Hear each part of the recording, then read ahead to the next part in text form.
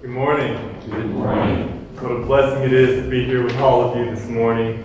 I believe we're all here this morning because the abundant grace is our God, and I believe that it's my prayer that through the proclamation of His Word, He would allow our love and affection for Him to grow exponentially. Today we'll be continuing in the sermon series titled God Is, and as the two brothers who came before me aptly said, we are not trying to define God as He is incomprehensible. Instead, we are going through God's Word, looking at who He says He is, so that as His children, we may respond appropriately. These past 2 weeks, we looked at how God is both incomprehensibly great and unmistakably almighty. Today, we will look at the majesty of our God, or to fit with the others, God is majestic. We choose the term majestic because, as you'll see in a moment, we're going to be comparing two kings. Now, admittedly, the comparison is weak. The first king is Uzziah. He began his reign at the age of 16, and he reigned for 52 years in the nation of Judah. During his time, the nation prospered, and the people experienced a great plenty. The end of his reign, however, he developed a skin condition, thought to be leprosy, because he blasphemed the holiness of God. It should also be known that throughout his reign, the people of Judah continued in their rebellion of God by worshiping idols. The other king we're going to look at is King Jesus, and the remainder of the text focuses on this king. Before we begin, please bow for a quick word of prayer. Lord, we know your word is pure, and it is your holy word spoken out by you, profitable for teaching, rebuking, and correction. So, Lord, it is my prayer that you would use your word in those ways in our lives so that we may be made complete in Jesus and equipped for the good work which you set before us. It's in your Son's righteous name we pray. Amen. Today we'll be in Isaiah 6, verses 1 through 3, and as you turn there, allow me to read.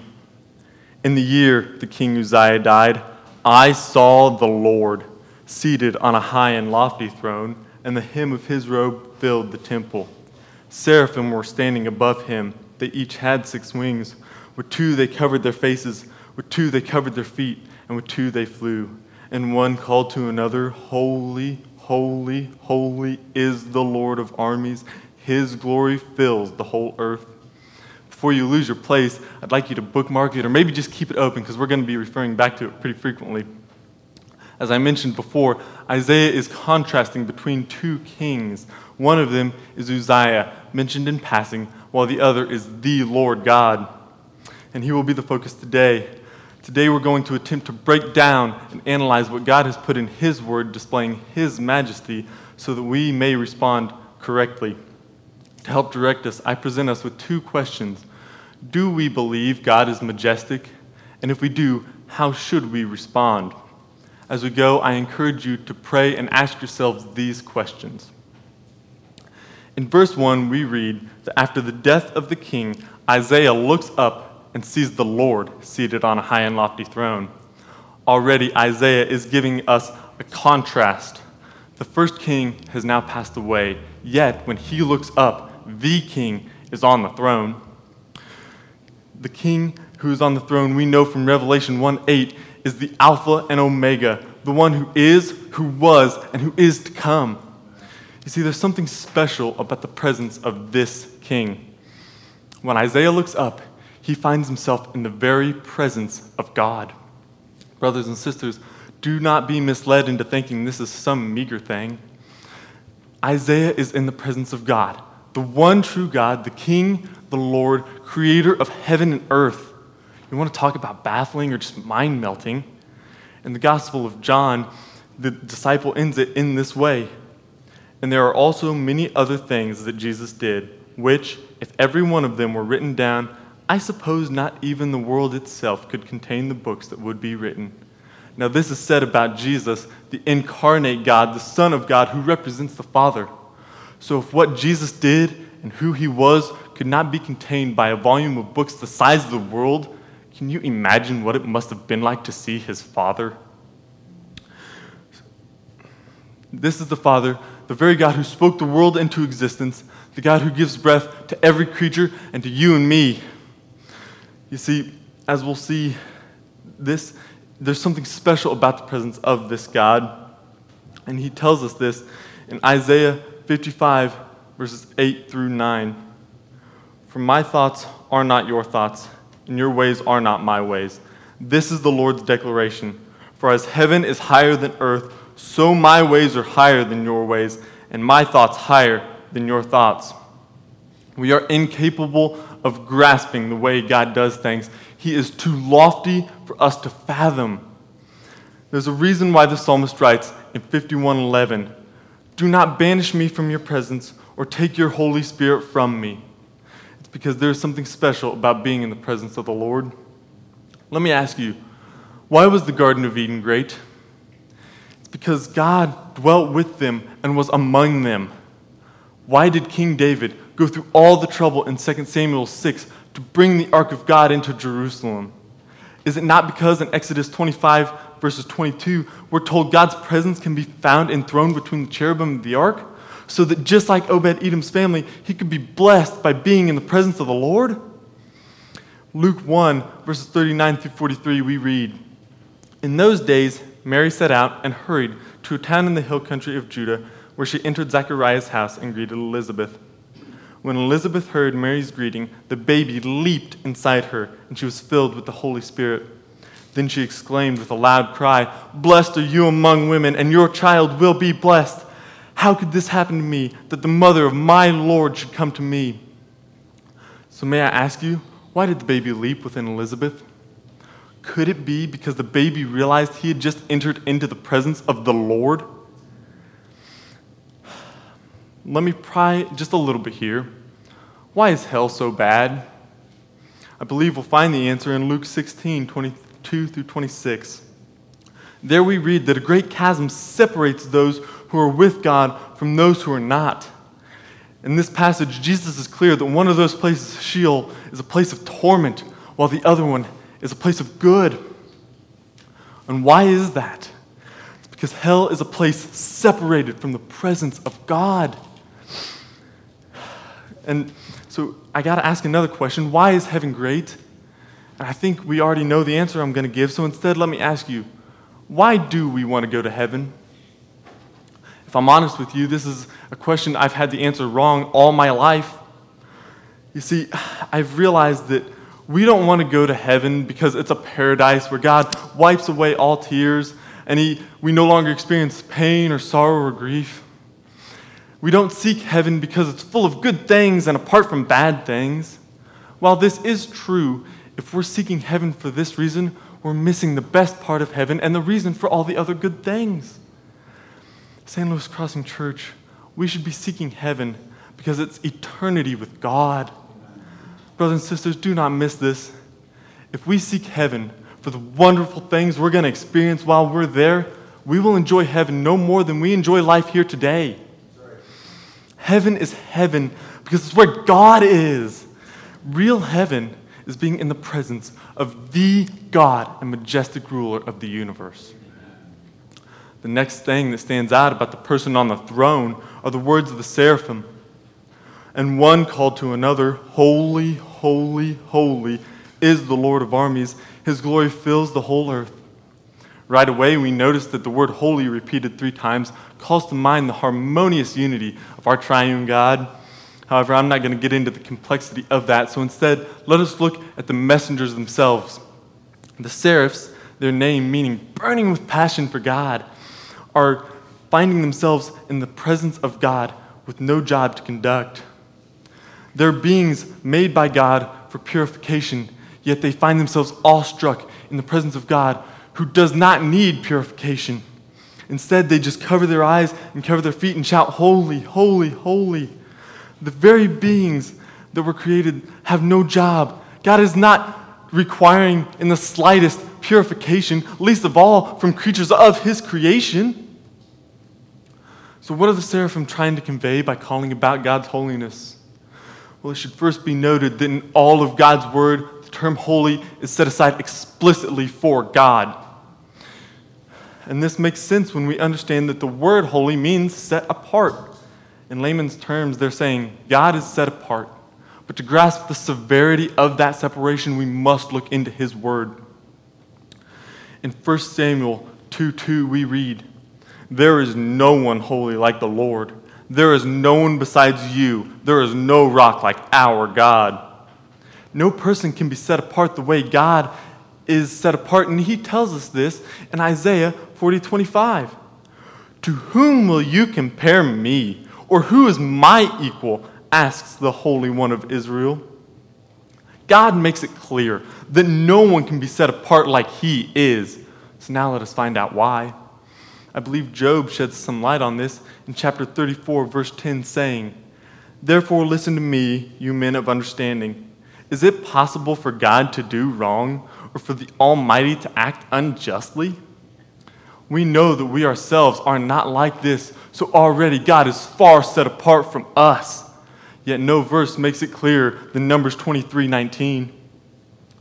God is not a man that he might lie, or a son of man that he might change his mind.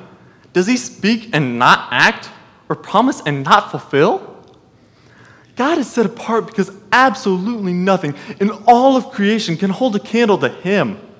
For although we are made in his image, Isaiah tells us in 64:8, "Yet, Lord, you are our Father. We are the clay, you are the potter. We are all the work of your hands."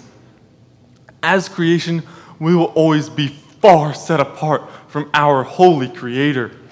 God's holiness may be most obvious, though, in his Son. Matthew 1, Jesus is born of a virgin, fulfilling the prophecy, so that even in his birth he is set apart. Matthew 4, while we all fall prey to the temptations of Satan, Jesus alone remained true to God. Yes, brothers and sisters, we know that Jesus is indeed the best representation of holiness because he alone was able to bear the cross and wrath of God that we deserved so that we could be forgiven. Holiness is a term reserved for God alone because only the triune God can embody the essence of it. God is set apart because he's God. He is the Creator, existing without beginning or end in perfect harmony with the Son and the Holy Spirit, being himself the source of all the glorification he deserves. Folks, there's no other way about it. The King discussed in verse 1 is a human, incalculably far from holiness. The King Isaiah saw, the Lord, is the only person worthy to be attributed with the word holy.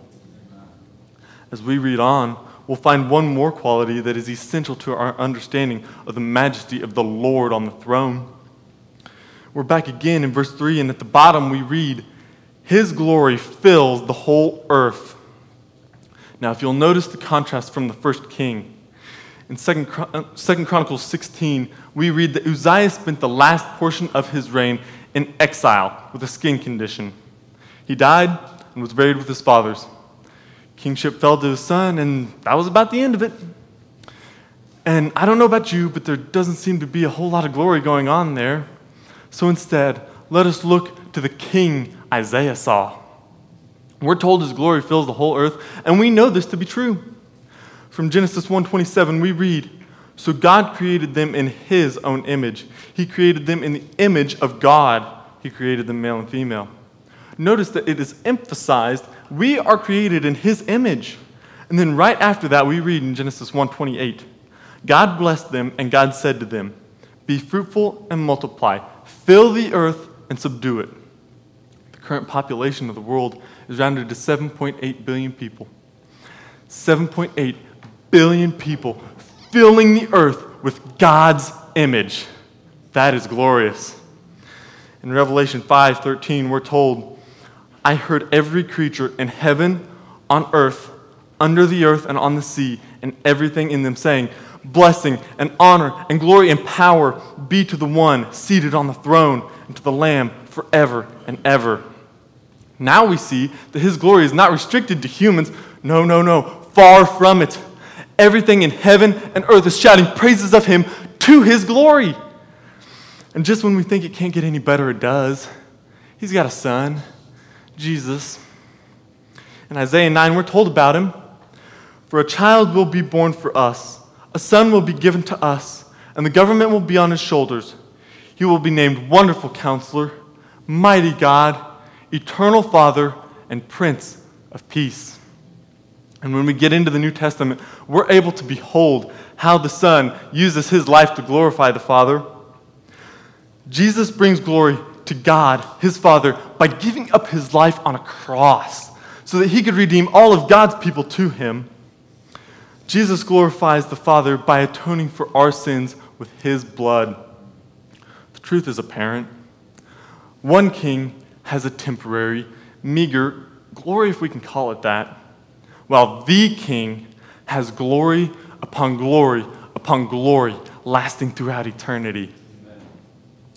If I've lost you, let me try to make it a little easier. After reading the first 3 verses, we're faced with a contrast between 2 kings. The first king, Uzziah, is easily understood, while the second king, God, is much more complex. To help us understand the majesty surrounding God, I asked us 2 questions. Do we believe that God is majestic? And if he is, how should we respond? I hope that now we have an answer to the first question. When Isaiah looked up and saw the Lord seated on a high and lofty throne, he saw the Lord whose presence is eternal, whose holiness is unattainable, and whose glory is insurmountable. And I'm left with no other conclusion than to say God is truly majestic in every sense of the word. Now that we've established God is truly majestic, we're left with only one reasonable question. How should we respond to the majesty of God? I'm not going to belabor the point, but I will say the words should respond were chosen intentionally.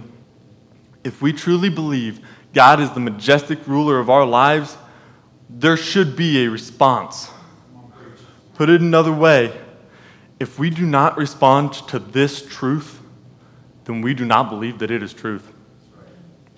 To help us remember the ways to respond to God's majesty, I'd like to use the acronym AWE, standing for Approach, Worship, Exalt. As we go, you may notice that each of these 3 words correlates with the 3 attributes of God's reign. Because of God's presence, we approach him differently. Because of his holiness, we worship him specifically. And because of his glory, we exalt him only. The first one we'll look at is approach. Have you ever noticed the way we approach someone says a little bit about the relationship and the respect we have for them? For example, I would approach my parents differently than I would my boss. I would probably approach my cross-country coach in a different way than I would the President of the United States. And so it follows, if we're going to approach the almighty Lord God, we're going to want to do so in the appropriate manner. So please read with me again the first 3 verses and let us see how God says we should approach him. In the year that King Uzziah died, I saw the Lord seated on a high and lofty throne, and the hem of his robe filled the temple. Seraphim were standing above him. They each had 6 wings. With 2 they covered their faces, with 2 they covered their feet, and with 2 they flew. And one called to another, Holy, holy, holy is the Lord of armies. His glory fills the whole earth. Immediately we notice the seraphim in God's presence are humbling themselves by covering their eyes and feet. And this humility is exactly the trait I believe we need to display when coming before the Almighty Lord. To understand why do the seraphs even show humility? We must look at who we are in light of who God is. I'm not going to go back to Genesis and recount creation, but it all begins there. It's absolutely essential to our faith that we know we are creation and he is creator. One more key piece of information comes in Genesis 3, the fall. Our sinful nature made us enemies of God. In Isaiah 1, verses 2 through 3, God shows us this truth. Listen, heavens, and pay attention, earth, for the Lord has spoken. I raised up children and brought them up, but they rebelled against me. The ox knows its owner, and the donkey its master's feeding trough, but Israel does not know. My people do not understand. You see, the simple truth is, we approach God humbly because we're undeserving of his presence. Romans 3:23 says it all. For all have sinned and fall short of the glory of God. We are unworthy. We are unworthy to be in the presence of our holy God. Let me take it another step further. Aside from being wretched, disgraceful, and sin-filled people entering into the presence of the King of Kings and Lord of Lords, we've got another reason for humility. Jesus. In Luke chapter 22, 39 through 42, we read about Jesus in the garden. He went out and made his way as usual to the Mount of Olives, and the disciples followed him. When he reached the place, he told them, "Pray that you may not fall into temptation." Then he withdrew from them a stone's throw and knelt down and began to pray. "Father, if you are willing, take this cup away from me. Nevertheless, not my will, but yours be done." If the holy, perfect Son of God humbled himself before the Father, we've got no choice but to do the same. In fact, we should consider it the utmost blessing and privilege to be honored with the ability to do as Jesus did. No one will say it better than Paul the Apostle in Philippians 2. Adopt the same attitude as that of Christ Jesus, who existing in the form of God, did not consider equality with God as something to be exploited. Instead, he emptied himself by assuming the form of a servant, taking on the likeness of humanity, so that as a man he humbled himself by becoming obedient to the point of death, even to death on a cross. We approach God humbly because of his majestic grace that he showed to us through Jesus. Getting back to the text, we notice that the seraphim are calling to each other about the holiness of God. If you remember the acronym ALL, we're now going to discuss the way we worship God in light of his majesty. Allow me to paraphrase from a book titled "Does God Care How We Worship?" by Ligon Duncan, the Chancellor and CEO of Reformed Theological Seminary. In it, he suggests how you worship God is determined and determines how you understand God. So I'd like to do something a little different today. I'd like you to close your eyes with me. Think about God. Think about a God whose spoken word created the whole world. Think about a God who knows you so intimately, he knit you together in your mother's womb. Think about a God who loves you so incredibly much that he sent his only begotten Son to die on a cross, taking the wrath that we deserve so that we could be shown his grace. As you open your eyes, I have to ask us, church, are we worshiping this God? Many of you may say, I absolutely am. Maybe I'm just confused. Because when I look at the worship in the Bible, and I look at the worship we do here, it doesn't seem the same. So where's the disconnect? I believe it's from our hearts.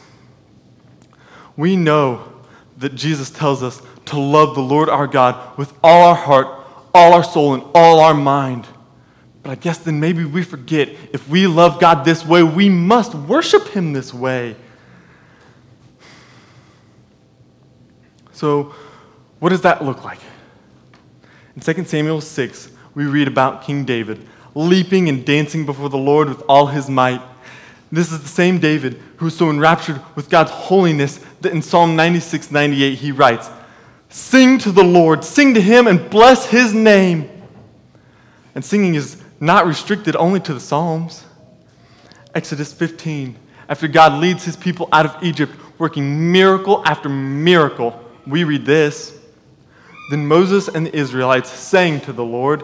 They said, "I will sing to the Lord, for he is highly exalted. He has thrown the horse and its rider into the sea. The Lord is my strength and my song. He has become my salvation.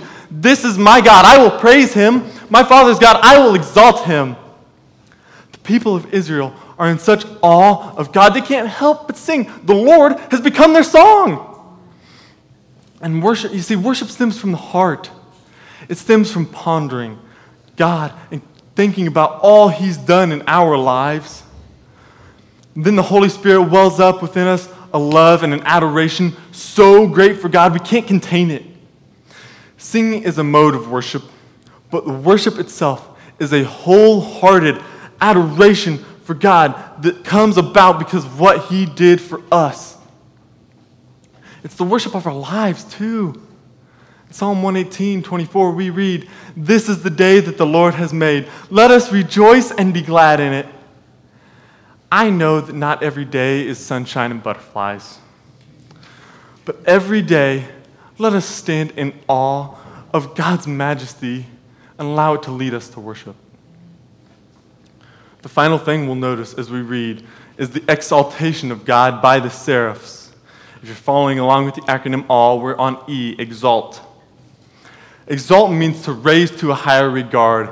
And if you've been listening, you should think, this is problematic. Because God himself is as high as it gets. You can't be raised higher than God. So then how should we exalt God? I believe we've got no other option but to look to the cross. Jesus exalted God by giving up his life to God, which means that as children of God, bought at a price, we've got no other choice but to do the same. I think the Apostle Paul had a good understanding of this when he wrote Philippians 1:21. "For me, to live is Christ, and to die is gain." Or again in Philippians 3:10, "My goal is to know him, and the power of his resurrection, and the fellowship of his sufferings, being conformed to his death." What caused Paul to say all this? It was because Paul was blinded by the majesty and glory of King Jesus on the Damascus Road. After that, everything changed for Paul. The realization of who God was led him to say things like, "Therefore, brothers and sisters, in view of the mercies of God, I urge you to present your bodies as a living sacrifice, holy and pleasing to the Lord." But it's not going to get any more obvious than the words of our Savior Jesus in Luke 9:23. Then he said to them, "If anyone wants to follow after me, let him deny himself, take up his cross daily, and follow me." God cannot be exalted above himself, but that does not mean we should not exalt him. Instead, just as the Son gave his life up to exalt the Father, so we too surrender our lives to exalt our God. As I conclude, I'd like to take us back to the original questions I asked. Do we believe that God is majestic? And if we do, how should we respond? You see, there's always going to be two kings to choose from, and Uzziah will always be around in some form or another. There's always going to be another king seeking to sit on the throne of your heart, because it could be athletics or your job or your favorite hobby. It could be your family or your favorite charity. Because the truth is, as Brother Sean showed us 2 weeks ago, idols can be anything. And they're always trying to be the king in your life, in my life. So the question is, do we believe that the King Uzziahs are majestic and worth following? Or do we instead look up and see the Lord seated on a high and lofty throne and know the truth that God is majestic and worth following? If anyone is listening to this message today and has not chosen to surrender their lives to the majestic King of the world, I urge you to do it today. There is no time to waste because Jesus, he is coming back and he is going to judge the world. And if you have given your life to him and you have made him your Savior, you will be saved. But if you have not, then you are going to spend an eternity separated from the presence of God. If we have made Jesus our King and Savior, then the second question applies to us, and it's no more easy than the first. If we truly believe that God is majestic, then we must respond. So, although there are a lot of correct answers and ways to respond to Jesus, I've chosen to use the acronym ALL. Approach, worship, exalt. The sheer perfection of God's presence requires a humble approach. The purity of his holiness invokes a wholehearted worship, and the dumbfounding nature of his glory leads to the exaltation of him through the surrendering of our lives. Brothers and sisters, let us pray. Majestic God and ruler of our lives, In the silence of our hearts, we bow before you. Lord, we know that we are unworthy for your holy name to even part our lips, unworthy to call upon thy great name. We know that we only do so today because of your grace and the atoning blood of your Son, Jesus. Father, we know that our lives are under your authority, but today we would ask that you would help us submit to that. Lord, may we humble ourselves before you today as the sovereign King of our lives. Lord, to your name be glory and power and honor forever and ever. Amen.